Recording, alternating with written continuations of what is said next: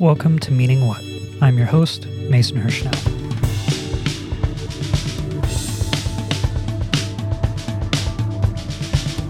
Hello and Happy New Year. On today's episode, Sean and I discuss the importance of the audience in abstract art, the role of capitalism in fine art culture, and how ordinary individuals everywhere can revolutionize American art without burning down a single museum.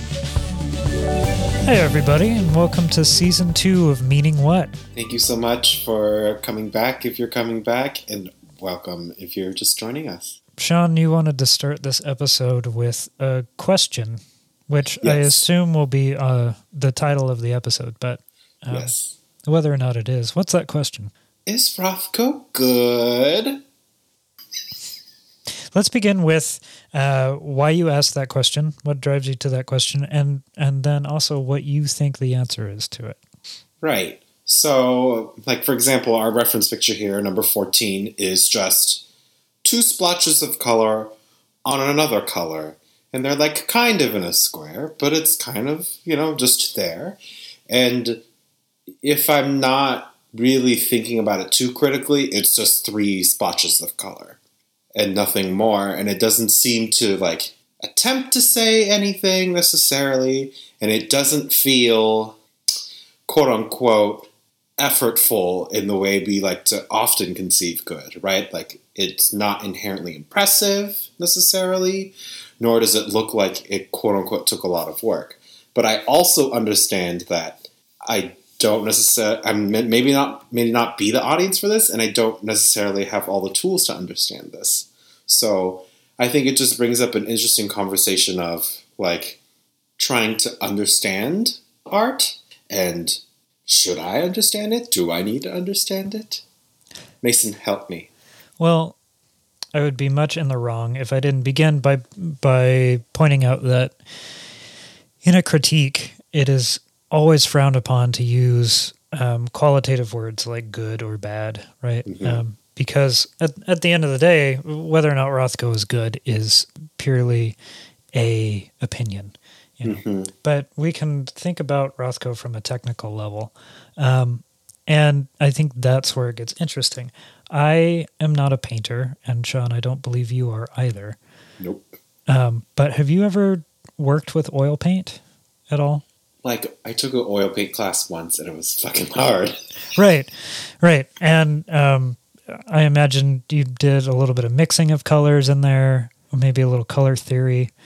And so with that in mind, I think why Rothko sticks around, if we approach it purely technically, is that Rothko's sense of color is really interesting, and his colors are really striking. The colors that he used and the colors that he mixed and the colors that he combined, they are full of mood. And so we are looking at Rothko number 14, 1960. Like Sean said, it is sort of roughly rectangle of orange and then a longer rectangle of blue. There's a short, squat, long rectangle of blue on the bottom, and they're on this sort of brown-purple field. And so, if we approach it from, a color theory perspective, the red is kind of orangey, and so it is complementary to the blue, and that sets up, this energy. But then also the purple background is maybe a color that you could create using these two paints. And so there's this sort of harmony in it.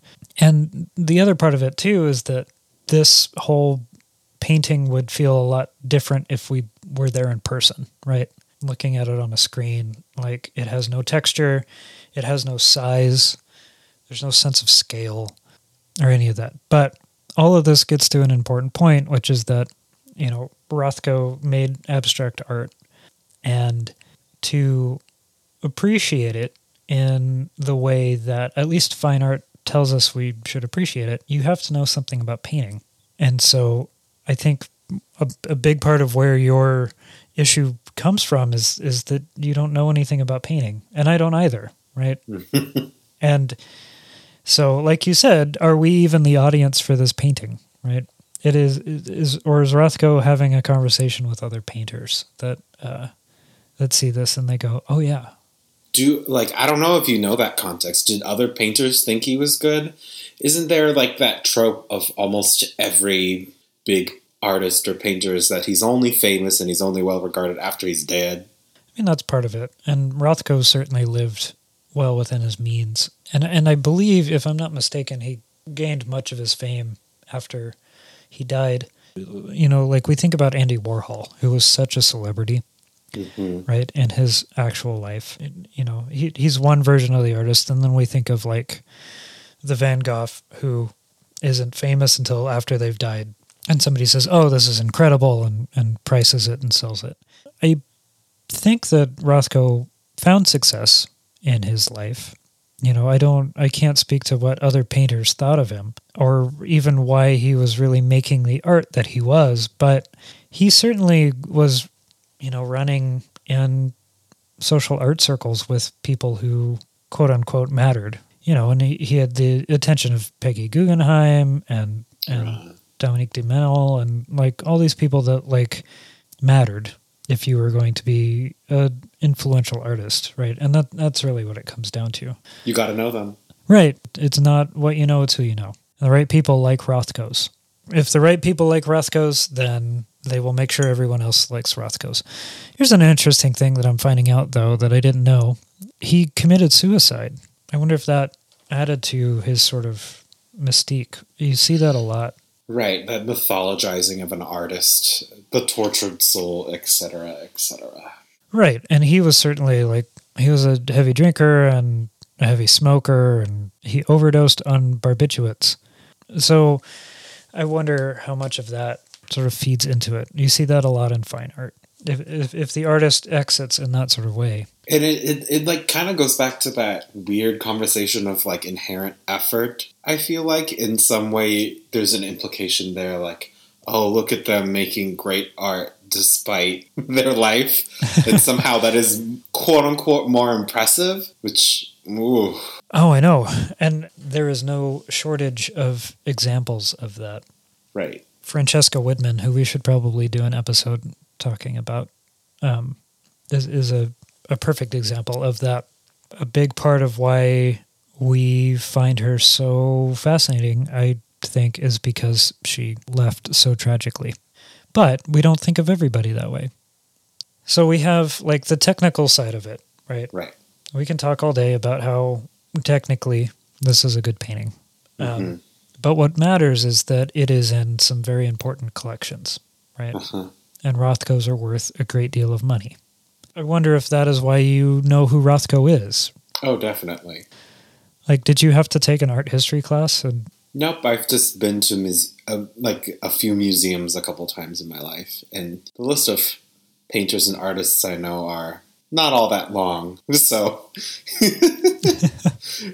there you go. Just pop culture understanding. The understanding from the institutions that are set up to help you understand. And there's a Rothko in all the big ones, I think.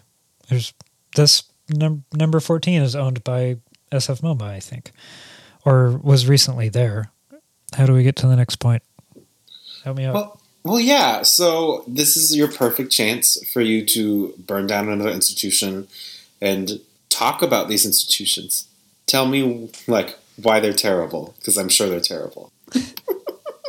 So it's really easy to talk about museums and say that they're terrible. I don't think that is fair or even technically true. They are giant, unfeeling machines, for one thing. And they have terrible histories of doing terrible things, but so in practice they are kind of terrible, but in concept they're not, right? Right. If Rothko is deemed important enough to be preserved, somebody has to preserve it, right? And museums are set up from their conception as places to conserve culture, right? And that's kind of a loaded concept, right? Particularly with the history of European conservation of culture. Right. Oh, boy.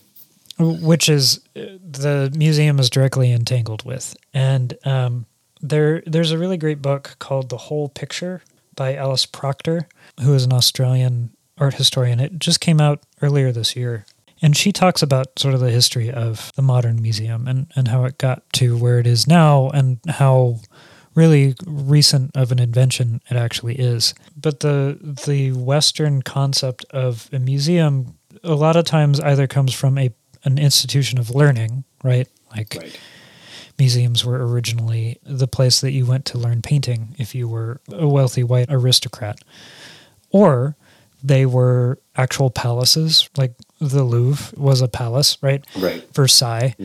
A number of museums in Britain that were originally just people's houses. And so all of those things sort of influence how the modern museum gets made, right? Because those are the people who are originally deciding what is important enough to keep and to preserve in some way. And they were terrible, most of them were terrible conservationists. They had no idea how to take care of paintings or how to take care of sculptures or how to take care of artifacts of people from other lands, made things out of organic materials that were not meant to be in Britain, you know. Right. But they really laid the groundwork for like how a museum handles a lot of that sort of stuff. So the ways that museums work now, while not directly colonial, they continue to be influenced by those colonial systems because that is the sort of foundation of it. And I think that feeds into how we then think about what kind of art ends up there, right? Yes. Because from day one, the museum was a space of the wealthy elite, and they decided what went into it. The difference now is that instead of it being some adventurer with some distant nobility or some estate, now they are museum boards who are made up of descendants of similar bloodlines. But they are still the be-all, end-all of deciding what ends up in that museum. Right, so it's just a vicious cycle of maintaining it. And I feel like I haven't heard the conversation of, hand that back, that belongs back in its motherland, until recently. I might be wrong, but like the fact that we're, needing to have that conversation only now is like, ugh, but also not surprising. Yeah, that conversation's been happening for as long as Britain has been stealing things from other places. But it has gotten a lot more traction now in the internet age, right? Because it's a lot easier to have those conversations loudly. Mm-hmm. It's always been running in the background. I think one thing that we have to consider is that we think about culture in a very different way than we ever have, right? Mm-hmm. And part of that is the internet, right? We think of all culture is our culture in a way, right? Everything is always there. And even if it's not yours, you have to respect its existence. We don't live with the luxury of imagining that our life is the only one that is. So people try. Some people try, yeah.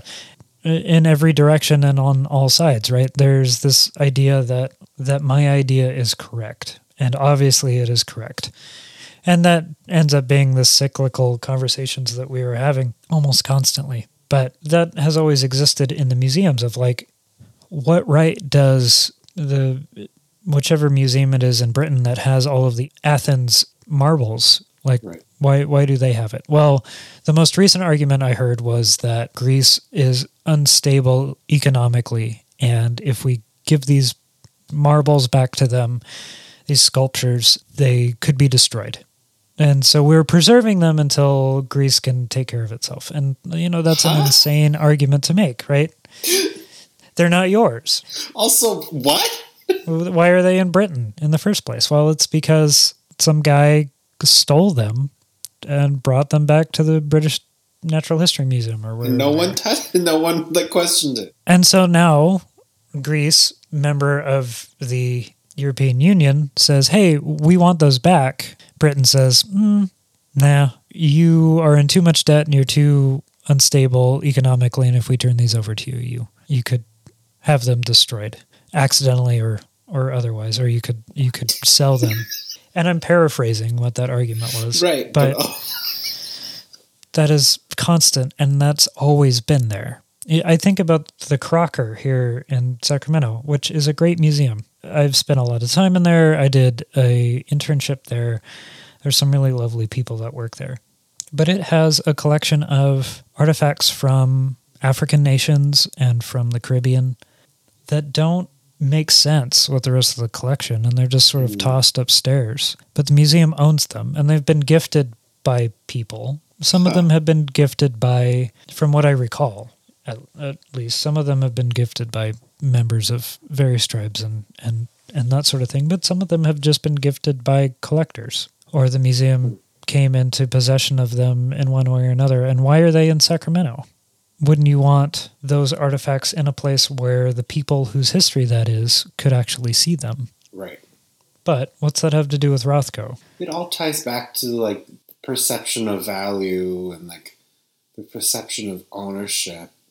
And I think the way you've talked about it has kind of helped me think of my initial question a little better. And maybe the better question is, why is Rothko valuable? Like, why would I have to sell my right kidney and a couple houses to own a Rothko?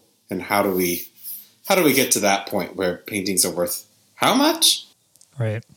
It's always interesting to me because Rothko is dead, right? Mm-hmm. Rothko doesn't care how much his paintings are worth because it does not affect Rothko. And that is really the real terrible place of the fine art world, right? There is often the assertion that fine art is ultimately a money laundering scheme for the ultra rich. That art is a thing that anyone can, with enough money, can buy and have it be, it holds value and it is viewed as automatically philanthropic, right? What nonsense. Right, and then they hand it out to museums, that goes out on loan, and they hand it out to private galleries and whatever.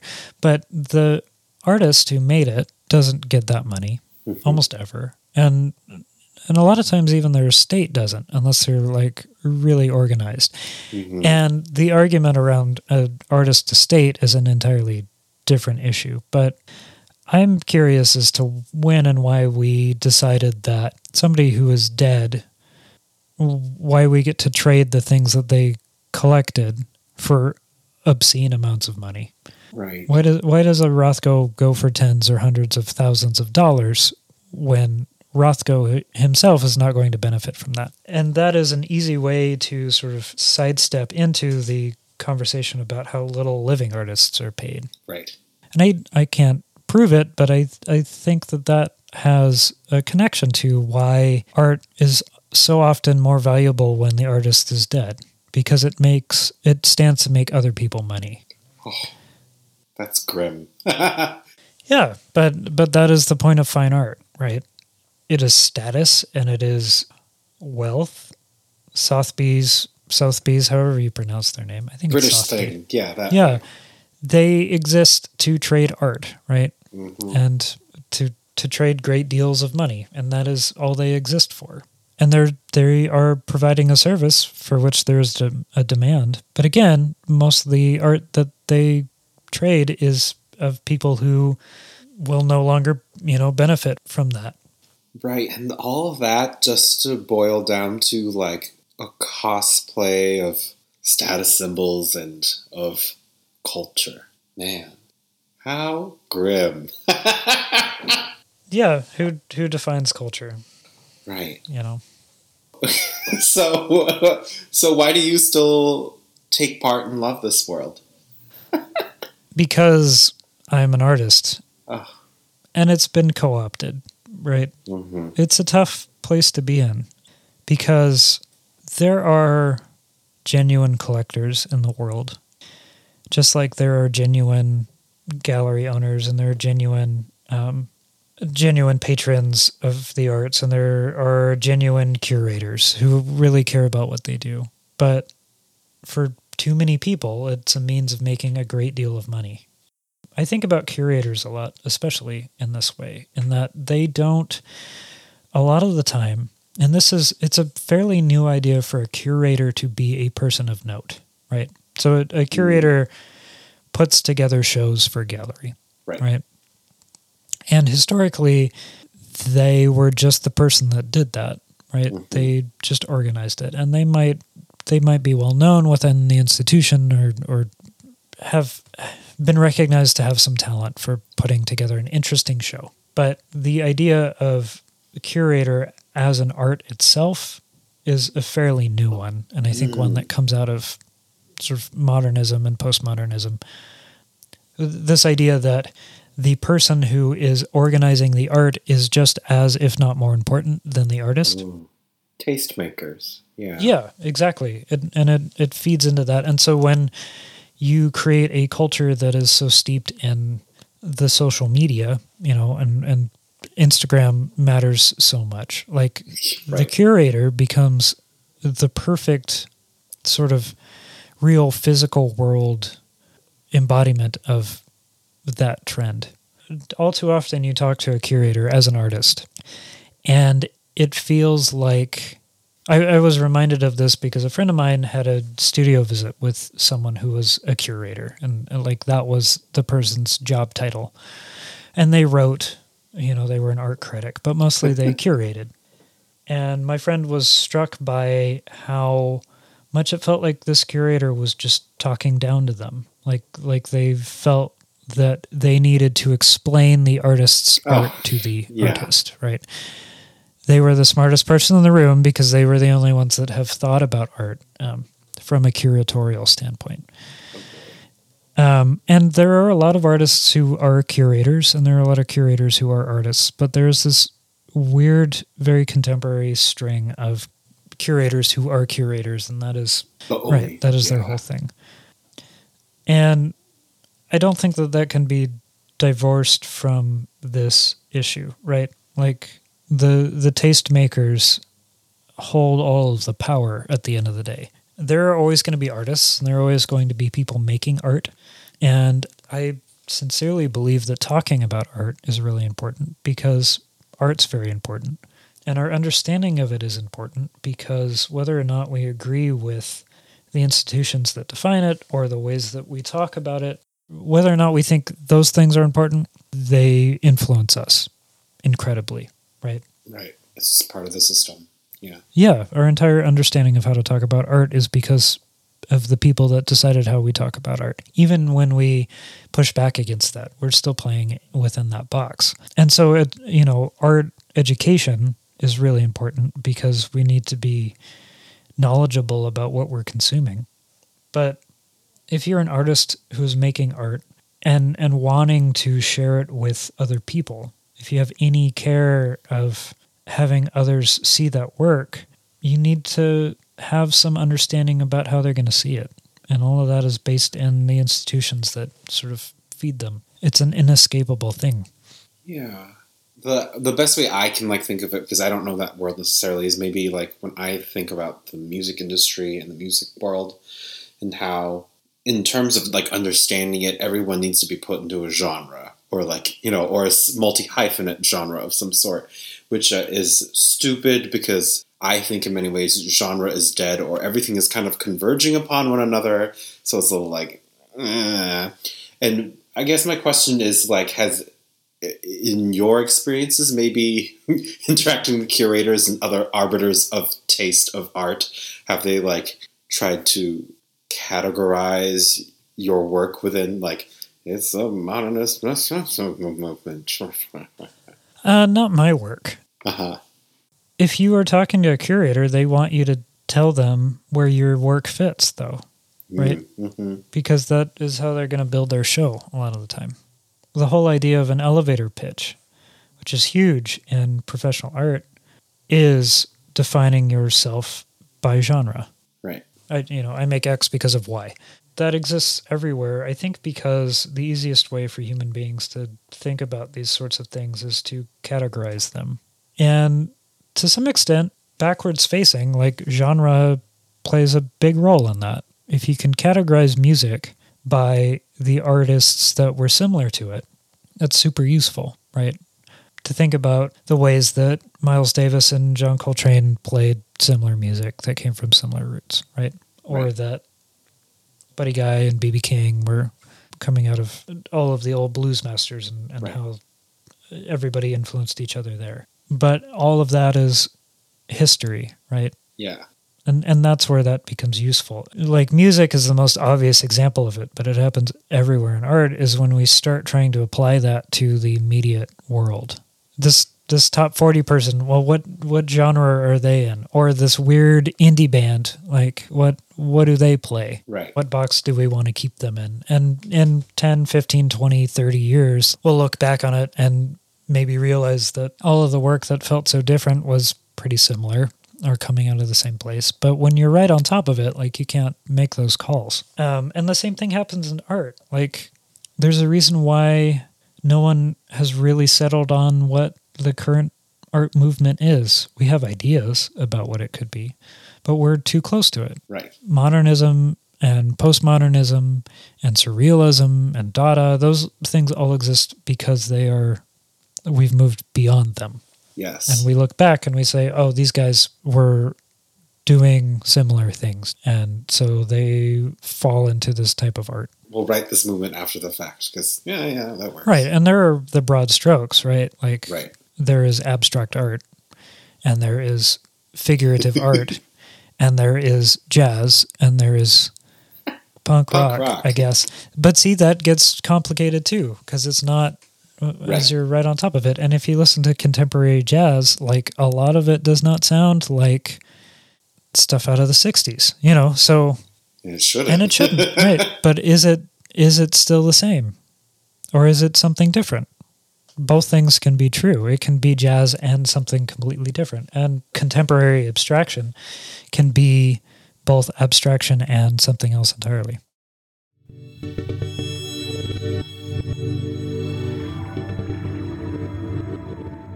Hello again. Welcome to The Break. While we continue our search for that good sponsorship money, I'd like to use this opportunity to let you know what you can do to help us grow.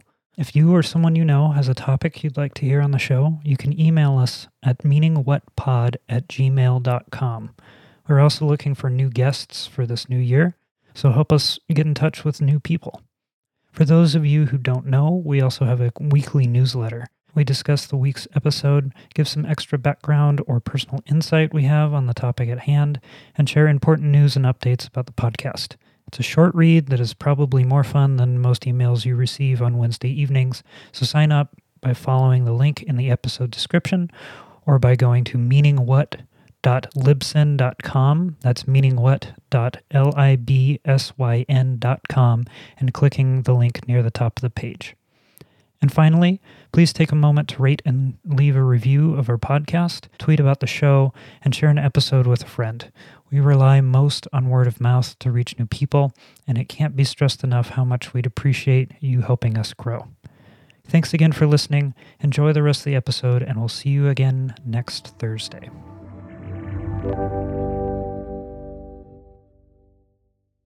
So your elevator pitch, does it conceive of its, how do you sell where you fit in these nonsense movements that will all event in 50 years? How do you parse that out in terms of your art? That's a funny thing too, right? Because it changes. It changes on who I'm talking to and why I'm talking to them. I am a photographer, a writer, and an institutional critic who focuses on conceiving of and dismantling the reductive and harmful structures that exist in art.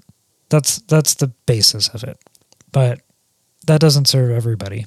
And if I go, certain curators aren't going to want to hear that. Do I want to be in their shows if they are uncomfortable by the idea of a institutional critic who thinks that maybe what they do is not great? Well, probably not. And they don't want me in their shows either. But there's some wiggle room there. There's value in just getting yourself in the door. But even that changes, And if you ask me tomorrow what my elevator pitch is, it might be something just a little bit different because it's all branding. Right. In my head, they at least, I would think a curator at least wants the perception of challenge, right? And we want art to be forward facing and new. So wouldn't institutional critic be delightfully spicy? For some curators, sure. But if you're curating for a private gallery or a for-profit gallery, a commercial gallery, you will be less willing to take that risk, right? You're not going to bring in work that's not going to sell or that doesn't have anything to sell. It doesn't matter if it is valuable or if it should be there or if it even matches up with other things that are in that room, like you're there to sell art. And one thing to consider is that we think about the art museum. Mm-hmm. We think about those big institutions and any smaller local museums. We think of those places which are nonprofit institutions as the place where art lives. And it is, but almost entirely backwards facing art, right? So where does contemporary art live? Well, it lives in commercial galleries. And those commercial galleries are not going to show stuff that they don't think is going to sell or that doesn't have any inherent value to it. So if you come in there with a piece that undermines the practice of a commercial gallery, right, or says that this is bad, this commercial gallery is bad, why would a commercial gallery ever carry that? Why would they ever even think about it? It is antithetical to their whole deal. But they are the people that move contemporary art. There are few contemporary art museums. Even the ones that we think of as contemporary art museums, as have MoMA here on the West Coast and MoMA in New York, most of their collections are 40, 50, 60 years old at this point. And they get new artists in, with each decade, but those aren't going to be the people that you see on the main floor. Right. They're still backwards facing. So the art that's happening within the last 10 years, that's going into a commercial gallery. And it's only ending up in that commercial gallery if you can sell it. I always try to think of it from the context of the music world and understand how we're all the same, maybe slightly different, but essentially all the same. And with the events of this summer, there's been a push to make sure new Black art is out there, especially for composition and especially at institutions like the Met for opera and all that. So in some way, music feels like it's trying a little harder to be more on top of the pulse. Right. But then it also gets to that question of, is any of this actually good, or is this just someone who has done this before, so we're like, they should be good because we said so, and here, think it's good. Right. And the cynical view there is that, well, of course they're doing it because art by Black people sells right now. And shows curated by Black curators or by female curators or by curators of any background that is not the traditional curator background will draw attention. Some of these shows, that's why they're happening. You can make an argument that is a net good, right? Because at the end of the day, there's still more, for example, Black art being made and shown. Yes. Right. And more people are being exposed to it than would otherwise be exposed. But it's still operating within a system that requires it to be token or exotic. Yes. And I think that's something that we're not fully grappling with. And I don't know how to. You see those arguments happening on Twitter all the time of people on both sides just sort of shouting about it.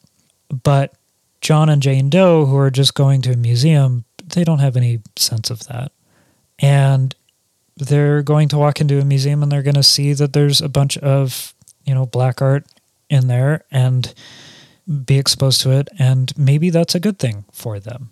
Right. But does that undo the rest of it? No. But two things can be true at once. And so that's where it gets really tricky, right? How do we elevate voices that need to be elevated using the institutions that we have? Because let's be honest, we're not going to rebuild them from the ground up, right? No. These institutions function in a way that we can't do that. Right. It's sort of the same thing as why we have government, right? They exist to do the things that individuals can't do on their own and shouldn't do. Right. Right. You have an institution that collects and conserves art because we, as individual humans, are terrible at that sort of thing. And we need somebody to do it. And so we set up systems to do it. So does that mean that we need more galleries that are run by and controlled by and funded by minorities? Yes. Yeah. Does that mean that we need more minorities on museum boards? Yes. But does that mean that we need to burn down all the museums that already exist or throughout their entire collections? No, but we need to figure out how to take these things that we already have and have useful conversations about them. Yes, and that's the point where we're at, because we hear over and over again about these institutions not thinking very critically or not engaging genuinely with these conversations, and then they just prove the cynicism true of they were used as a marketing tool. Right. And we're just back to square zero. Right. So get the money out of them, right? A part of it is because they have to run as a for-profit institution. So what happens if we fund the arts like other countries do? Ooh, what a thought. Imagine how much different this whole conversation could be if a museum didn't have to worry about driving traffic as their number one concern. If ticket sales weren't the number one thing. What kind of shows could they put on? Or who could they hire? If they had the budget to just hire anybody. And what sort of things would they invest in if they didn't have to worry about their donors determining where that money went? There are just so many levels of this that sort of feed off of each other and keep the sort of cycle going. So is the answer just get rid of money? Make money no longer a concept? Maybe ultimately, but I don't know. Capitalism is cool because I have an iPhone and my iPhone's cool, right? Yeah. But capitalists suck and they destroy all the beautiful things in the world. So how do we have a system of capitalism that allows us to have an iPhone, but doesn't make capitalism the only way that everything works? Museums are suffering from the same thing that all of our public institutions are suffering from in this country. Yes. Same thing that's happening to public schools. It's the same thing that is happening to the federal government. It's just that we don't want to fund it because we have either this idea that the free market will take care of it, or this idea that if we can get ours, if I can get mine, then everything else will work itself out. And taking care of it is somebody else's problem. Right, and that whole question of government funding, please, and then it comes down to this weird conceptual thing where we have to vouch for the inherent value of arts and culture. Government, please see value. Please give. So to bring it back to your original question, Rothko continues to be good because we've decided that Rothko is good, but we haven't set up a system that allows us to say, well, what else is maybe good in addition to Rothko? Mm-mm. We don't have the tools in place to do that. And it would be interesting to see if we did manage to do that, if Rothko would continue to be good, Or is there something else that we're missing? It's trash. Burn it. Only Mason Hirschauer's art is good. Oh, no, that's not true. And his friends. That's it. That continues to not be true. There's so much good art out there. There's so much good art that I don't like. That always makes me wonder. Curators can say they do it with objectivity and good taste, but what if they just fucking hate it and they have the power and resources to be like, it's bad because I just fucking hate it? There's a lot of history of that exact thing happening. Oh, right? Great.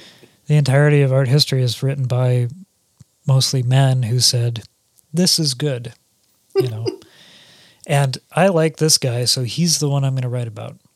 The first Dadaists were women. They were, of course, doing it. And, we talk about Man Ray, but we never talk about Lee Miller, who Man Ray obsessed over and made work about and of for his entire life. But she was the one who figured out, no small number of the things that he got credit for. Oh, great. And Jackson Pollock, another great abstract painter whose wife was probably doing drip painting before him. Oh, really? Again? Yeah. All of them. Always the wife. But we don't know because that's not the history that we wrote. But it, probably. Until we do a movie biopic about it 6 years after the fact. I think, well, that exists for Pollock, I think. But oh. Whoops. Cool. Are we done? Or I mean, we just sort of trailed off. Yeah. I mean, so from my understanding and from the education that you've given me in the last 45 minutes, it all comes down to systems, both good and bad and enormous. And they're so huge that we just have to function and exist and try to survive within these systems in order to deem value, even after we're dead, for better or for worse. And our best hope is to just encourage the system and our robot overlords to just sometimes do the right thing.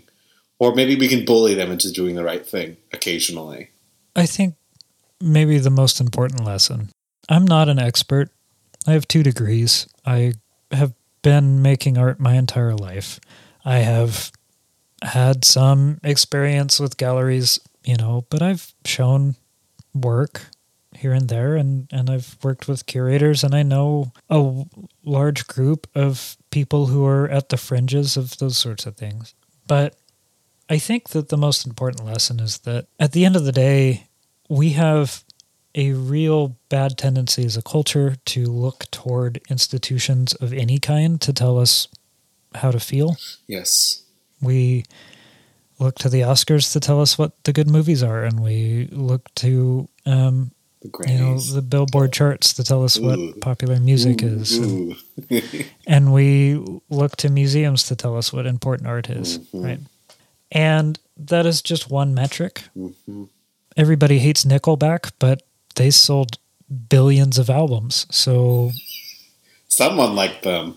There is some inherent value to Nickelback, At the end of the day, I think the most useful thing is, there's a level of acceptance of you are not going to change this on your own, right? Right. Like we were saying, we're not going to dismantle this whole system. But what you can do is just pursue what you like. There is no guilty pleasure. And if you don't enjoy something, don't enjoy it. And if you enjoy something, enjoy it. But think really hard about why you do and reflect on where that's coming from or why you don't. And if it comes from a place of not knowing anything about it, then think, well, do I want to read up on painting and see if that changes my opinion of Rothko?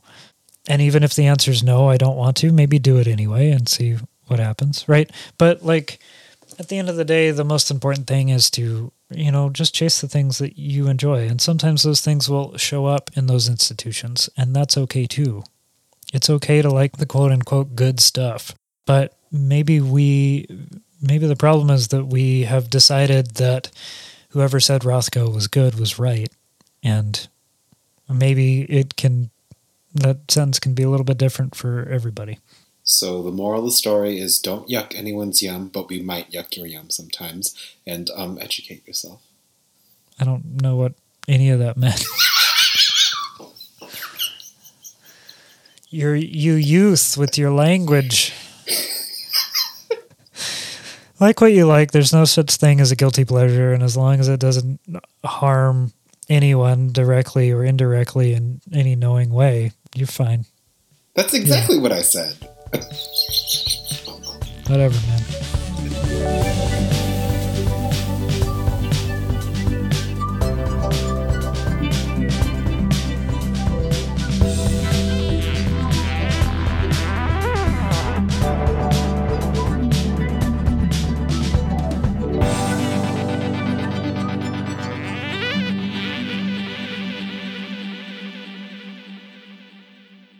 It's no Sam Studios. Well, actually, Did I stutter?